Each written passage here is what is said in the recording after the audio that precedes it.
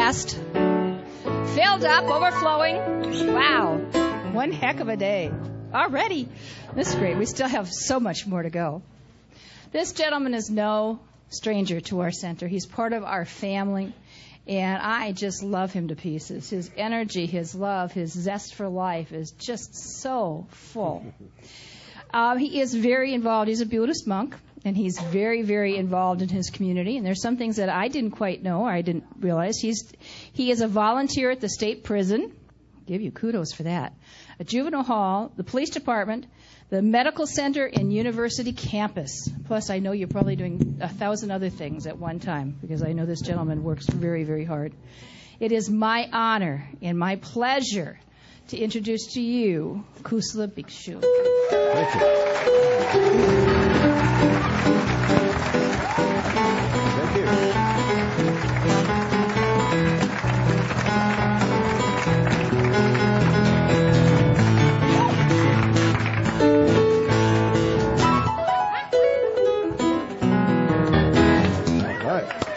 Thank you. Well, I'm very happy to be here. I'm going to share my journey with you. And what I'm hoping will happen is it will stimulate you. It will make you smile. It might even make you think a little bit about what it means to be a human being. Because my journey is about discovering that part of me that's human. Who am I, and what do I need to do? The title of the talk was sort of a long title, but boiled right down, it was The Reluctant Bodhisattva. The Reluctant Bodhisattva. Now, let me explain to you what a bodhisattva is if you don't know. A bodhisattva is someone who decides to give their life over to others. Selfless service. Until all sentient beings are saved. Saved from what? Saved from suffering. A bodhisattva vow that's taken in Buddhism is a many lifetime proposition. It's not just one lifetime. So we sort of dedicate ourselves to being reborn again and again as a human being. So we'll have an opportunity to be of service. Now, I didn't want to be a bodhisattva because that sounded like a lot of hard work to me. I wanted to be an arahant. Now, the arahant is someone who finds the teachings of the Buddha, who practices the teachings of the Buddha, who realizes the teachings of the Buddha, and ends their suffering, ends their karma, and ends all future rebirths. That's what I wanted to do. I wanted to have this as my last lifetime. Now, this feels like my very first lifetime, but according to Buddhism, I have probably done this before, and some of us have probably had relationships before. We might have been brothers and sisters, husbands and wives, uncles and aunts. If you're a Christian, this is probably your first time here. Welcome.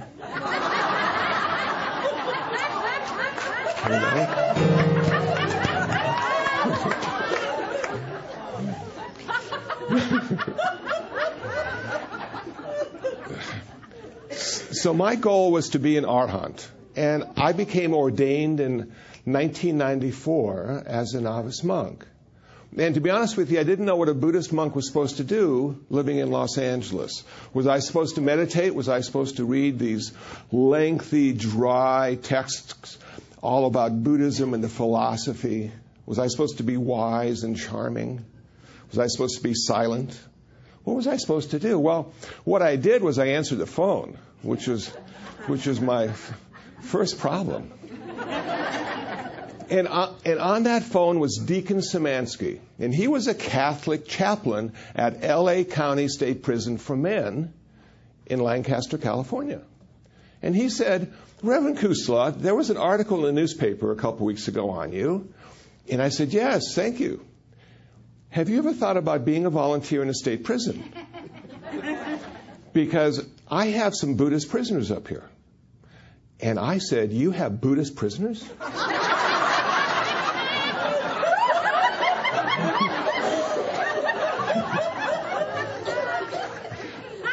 Because, to be honest with you, everything I read about Buddhism didn't lead me to believe we went to prison. He said, "Yes, I have quite a few, and I really don't know what to say to them. Would you be willing to come up maybe once a week and just work with the Buddhist prisoners?" And I said, "Well, how far away is Lancaster? Because I only have a motorcycle." And he said, "Well, it's only about an hour and a half away." But what he didn't say was it was upper desert. And if you're on a motorcycle going to the upper desert, it's always hotter in the summer, colder in the winter, and the wind never stops blowing. You change lanes unexpectedly. But I made a year-long commitment. I said, "Yes, I will go up there for 1 year and see what I can do." And I had a lengthy background check. They said it was okay for me to be there and leave. And what I didn't know until the first day was that you can't bring a whole lot in with you to the prison. So here I am on my motorcycle with my leather jacket and my helmet, and I have a backpack. And they say, "But you can't take that stuff into the prison." And I said, "Really?" Yes, no, because they could take it from you, and they could pretend to be you, and they could leave, and you'd be here, and it'd be terrible. So you have to leave that stuff on your motorcycle. Well, if you've ever ridden a motorcycle, we don't have trunks. And so now in the parking lot was this motorcycle with a backpack hanging from one of the handlebars and a jacket from the other and a helmet resting on the seat. And then to get into the prison, I had to give up all my money and my change and anything in my pocket that might be sharp and used as a weapon. So now I'm going through these gates. They're opening and closing. They've given me this plastic thing that looks like a garage door opener with a button. And they say to me, "If something goes down, press the button. We'll come and save you." I said, "Thank you very much." So now I meet my prisoners. And what a variety of prisoners I had. We had ethnic Buddhists who didn't speak any English at all, and I only speak English. We had people that were interested in yoga and meditation and Buddhism. So I had a variety of people to work with. One of the things I decided to do was not ask them why they're there. I didn't want that to sort of make my relationship with them any harder than it already was. But I just was very open. And I said, "Hi, how are you? How's it going today?" Well, that's sort of a stupid question to ask in prison. But that's all I could come up with. And we started. And we started to have conversations about Buddhism. We started to have conversations about suffering. And then we were able to get a place to do some meditation. And we got these blankets that they had and rolled them up, and those were our cushions. They said, "Could you get some books for us? We'd like some books on Buddhism." I said, "I'd be glad to." And I talked to some of the centers in Los Angeles, and we were lucky enough to get a whole lot of books, and they were sent up to the chapel at the state prison. Well, when I got up there the next week, none of them were there. The books were all gone. And I said, "Where'd all the books go?" "Well, this is not only a Buddhist chapel. This is a Muslim chapel. This is an American Indian chapel. This is a Christian chapel. This is a Jewish chapel." And I think some of those people were sort of confused about why Buddhist books are in their chapel. And I went, "Well, that's an interesting dilemma, isn't it?" So I asked one of the prisoners, "Would you be willing to be the librarian? And we'll put the books in your cell. And that way there won't be any problem with the books ending up missing." He said, "I'd be happy to, and I'll keep track of where they go and when they come back." So we started a Buddhist library with a Buddhist librarian in his cell, and it worked really good. And then they wanted some audio Dharma talks. And I said, "Oh, I can get some of those. There are a lot of really good audio Dharma talks. I'll have them sent to the chapel." Well, when we got to the chapel and started to listen to the audio Dharma talks, we found some wonderful Christian songs on there. And I'm thinking, well, maybe we need to put the tapes in with the books. Because I see now that not everybody is open to Buddhism. Not everybody understands Buddhism. And we need to be careful in how we present Buddhism, I said to myself. So I said, does anybody know what Buddhism is about in my little group? And some thought it was about meditation, and some thought it was about enlightenment. I said, well, really, meditation's about the end of suffering. Why do human beings suffer? And how can we end that suffering? The Buddha talked for 45 years on that topic. So I realized that everybody there was suffering. And this was a really important message that I was bringing to them. How to end their suffering, even in prison. How to make their prison cell their monastery. They actually eat better than a lot of Buddhist monks. Now, they won't admit it, but they get 3 meals a day. A lot of Buddhist monks maybe get 1 meal a day. They get free medical care. A lot of Buddhist monks don't have access to medical care. So this is a wonderful opportunity, I said to them, to find their skillfulness, to find their goodness. And I was able to find other volunteers to help me. And I was up there for a year, and I learned a lot about the human condition. But one of the stories that comes to mind about this experience was the fact that they wanted incense, because they wanted to burn incense during meditation. And again, I said, no problem. And I was able to find over 10,000 sticks of incense, which I brought up personally and handed out to all the prisoners. And 2 weeks later, they said to me, can you bring us some more incense? And I said, but I brought 10,000 sticks. What happened? We sold it. And we need more. And I'm thinking, and I'm the supplier.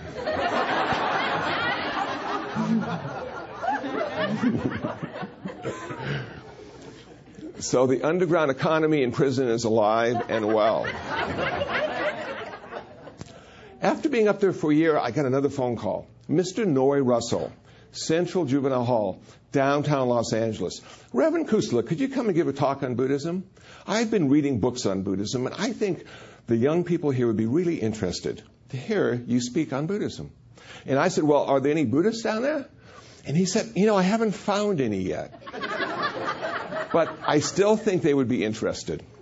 So I went through another background check and ended up giving a presentation in the high-risk offenders unit in downtown Juvenile Hall. And these were young men who had killed people, who had stolen vehicles, who had raped people. These were young men who were probably going to go to prison after they got out of Juvenile Hall. And that's a tough audience. And I wasn't sure how I was going to approach them. What could I say that would make them interested in Buddhism? And I walked in, and I looked around the room, and I felt immediately comfortable. Everybody there had my haircut.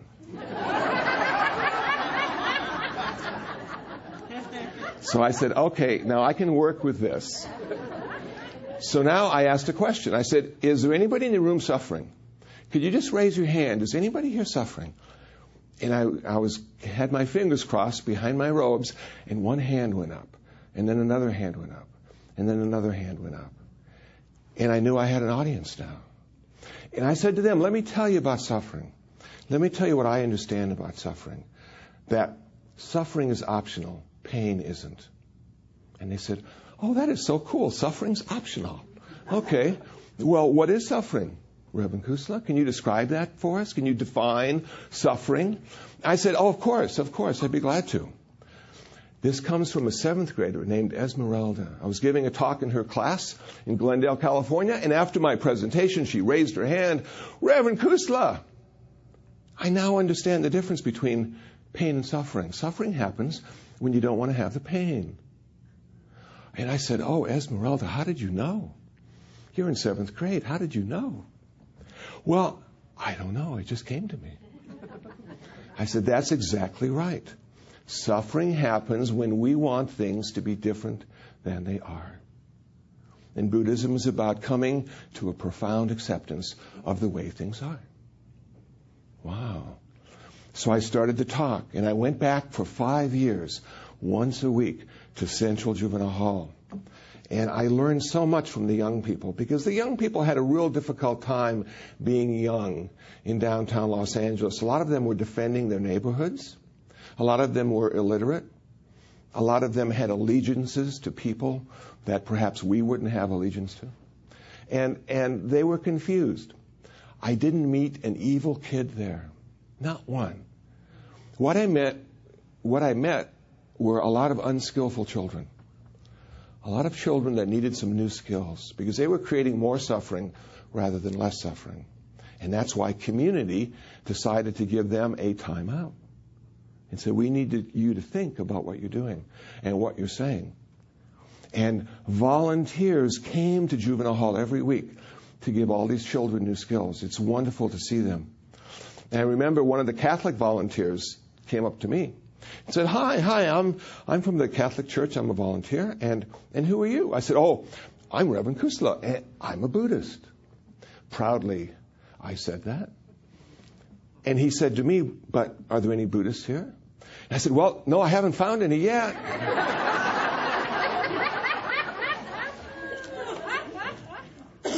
And then he said to me, well, then why are you here? And to be honest with you, I was stuck. I was here because I was invited, but why did I keep going back? I said, well, I'm here because the children are suffering. And he said, I'm here for that too. So we connected that day in a very special way, even though we were going to different units that day. Let me share an experience of teaching young people to meditate. Very difficult to teach young people, especially young men, especially masculine young men. You know, and now I'm going to ask them to sit quietly and do nothing and just be good. You know, it's not going to go over very well. So I had to come up with something. I had to create something that would inspire them, that would get them involved in the process of meditation. And I said to them, do you know who the first meditators in the world were? And they said, no, who were they? I said, they were the hunters. Whoa, hey, I like that.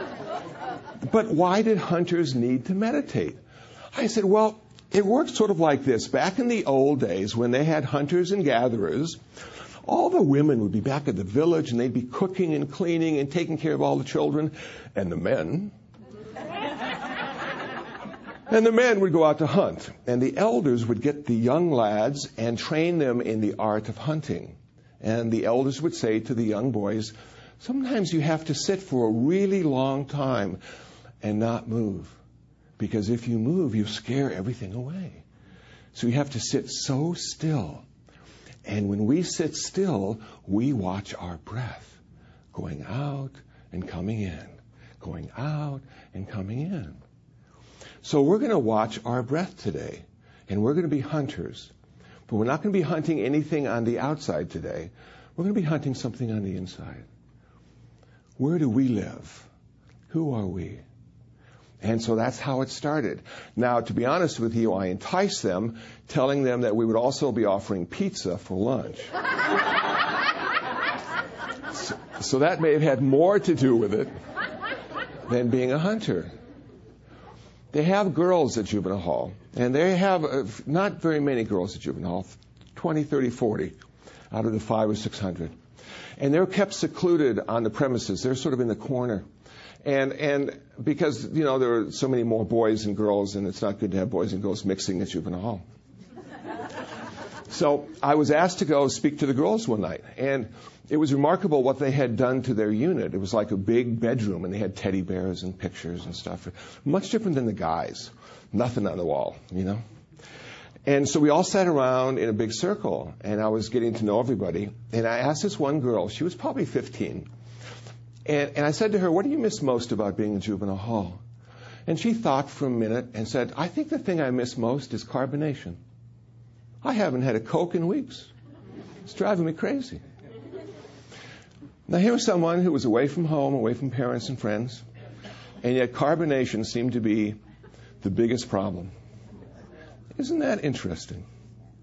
So you never know what you're going to come in contact with. The youngest boy I saw, he was 8 years old, and he was staying in the infirmary because they didn't want him in general population, and he had burned down somebody's house. And his parents didn't want him back because they thought he might burn down their house. So they were trying to figure out what to do with him. Juvenile hall is a holding facility. When juveniles get arrested, they go to juvenile hall. When they're in court, they stay at juvenile hall. But if they're going to be involved in the process for any length of time, they're usually sent to camps on the outlying areas of Los Angeles. So there's a big turnover, and there's always somebody new to talk to. But what a wonderful experience I had, and how much did I learn about how difficult it is to be a human being, whether you're old or young. Well, during this period of time, I was asked to be a chaplain at UCLA and start a Buddhist club for the students. The chaplain that was there had to leave. She had other things she needed to do, and asked if I would take over and be a chaplain. I said, yeah, I'd be sort of interesting to see what it's like on campus.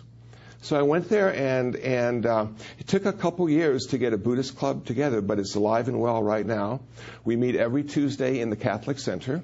The Catholics are really nice to us because we're both monastic traditions, and because in the 60s there was something called the Second Vatican Council, where the bishop said Buddhism was okay. and that is so cool. So in Los Angeles, we've had a Buddhist-Catholic dialogue now since 1989, and I've been part of that since the mid-90s. And it's been a wonderful experience, and I've been able to turn that relationship into teaching an extension class at Loyola Marymount University, which is a Catholic university. So sometimes I think of myself as the professor, and sometimes just another volunteer, you know. On campus, somebody heard I was there, and I was invited to join the spiritual care committee at the UCLA Medical Center. And my job there is to give presentations to new chaplains on Buddhist patient care and end-of-life issues. Because a lot of the chaplains are Christian, Jewish, one Muslim, but no Buddhists. And they may have had something on Buddhism in a comparative religions class, but it was most likely a long time ago.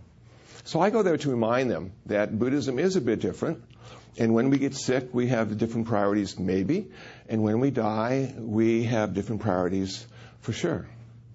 And so my job is to sort of enlighten them, pardon the expression. While a year or so ago, I was asked to give a presentation to chaplains at City of Hope.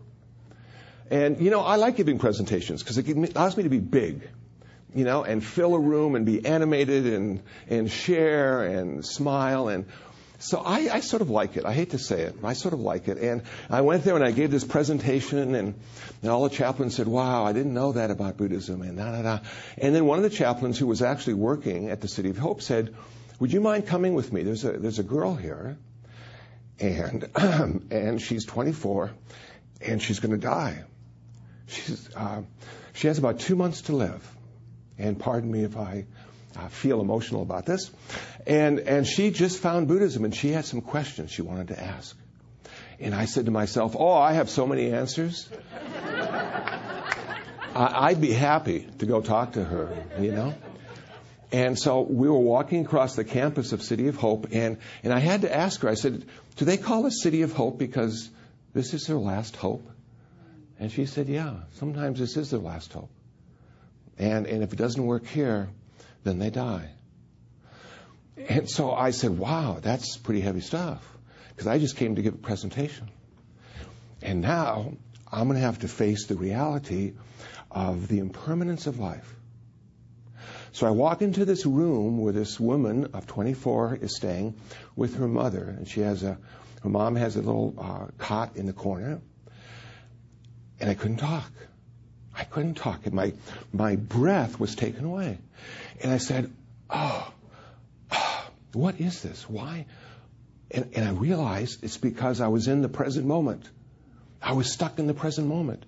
In this room, there was no past or future. There was just the now. And my whole idea of what I was going to say dealt with past and future. My whole reason for being at the City of Hope that day was rooted in past and future. And now I was in the present moment experience of my life and their life. And I didn't have one thing to say. Not one thing. So I listened.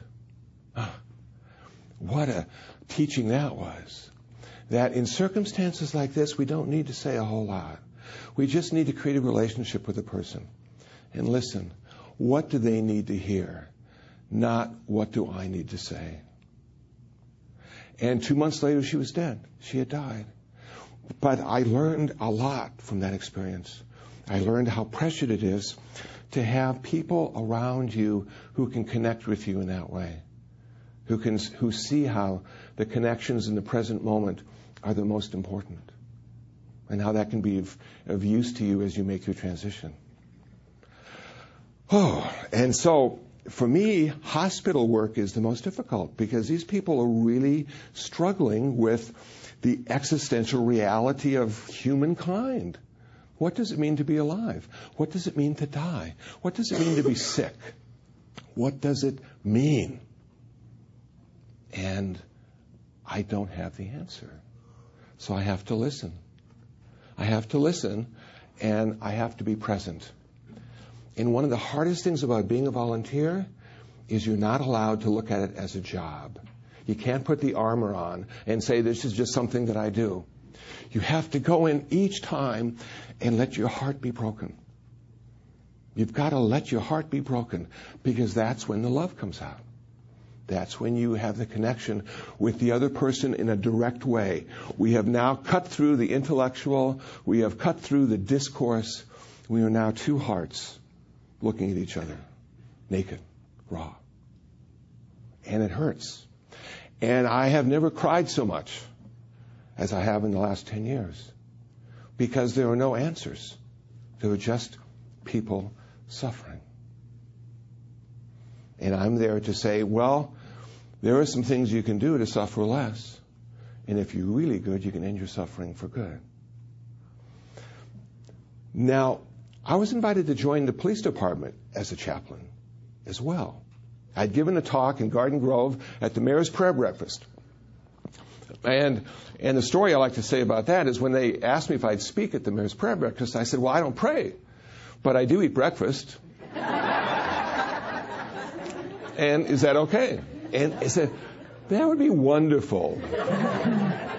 Just come down and tell us about Buddhism. So I went down and I talked about Buddhism, and I brought my harmonica and I played a harmonica tune, and they said, wow, this is so cool. And then the police chief's office called me a week later and said, would you like to join our chaplains program? We're trying to expand and diversify, and we think you'd be perfect. And I said, I would like to do that. I've been behind bars as a volunteer now for 6 years.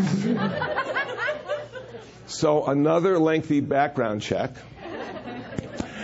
And I got fitted for my very own bulletproof vest. I have a chaplain's hat. I have a chaplain's jacket. It says chaplain on the back.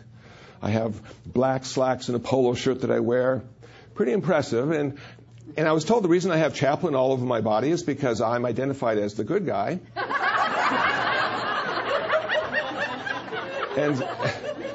And so chances are they won't shoot me first.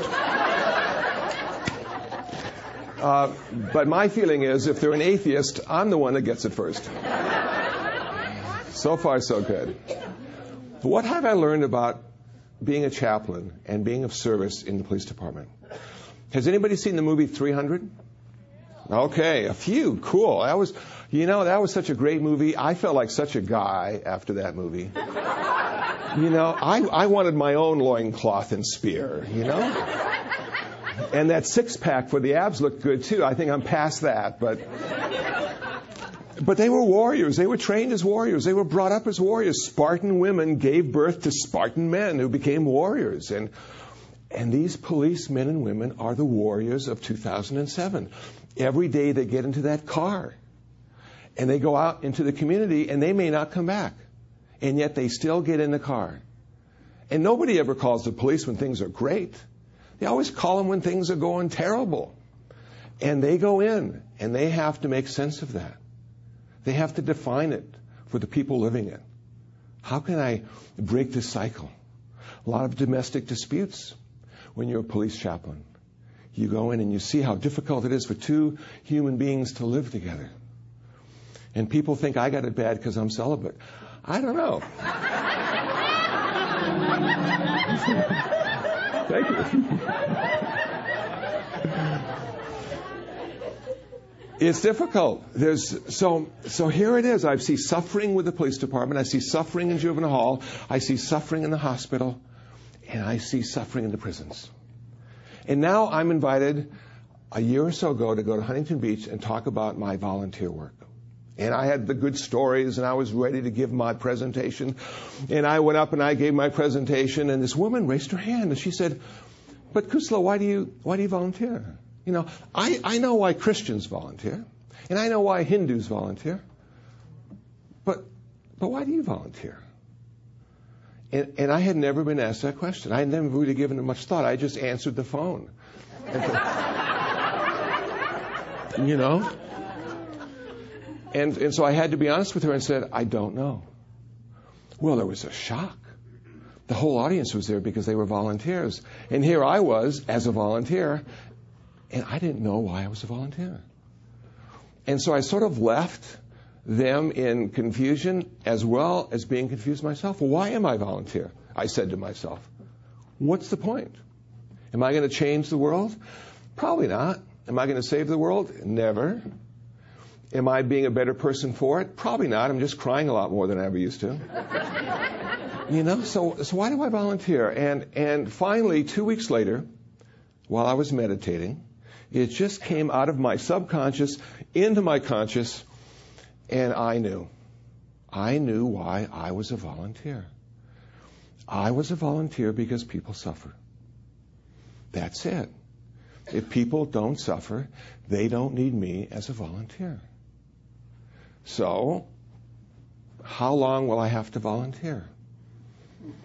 I think for a really long time.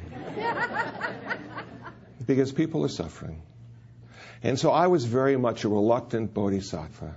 I didn't want to walk down that path of service. I knew how difficult it was going to be. I knew how much time it would take. And I knew I would never be able to say I've succeeded at anything. Because there's always somebody else suffering.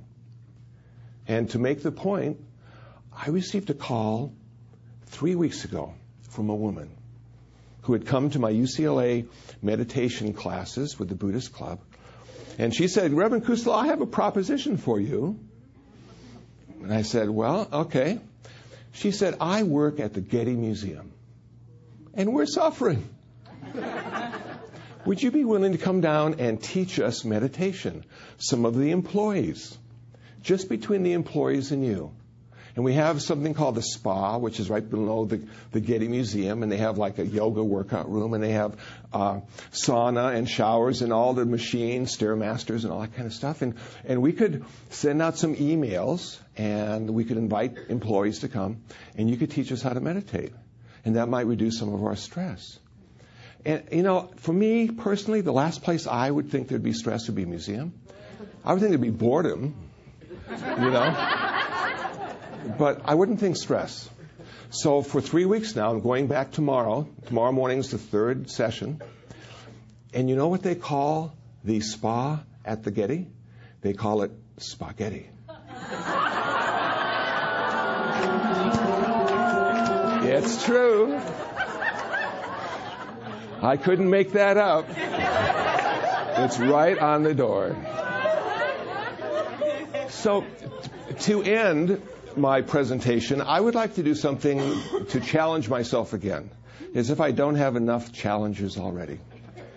I would like to just sing a little tune, something that I've sort of changed the lyrics just a smidge, just changed the order of the lyrics.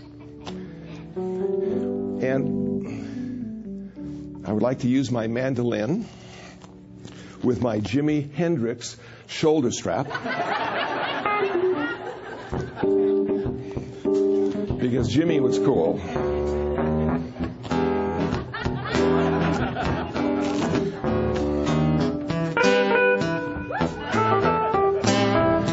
Very cool.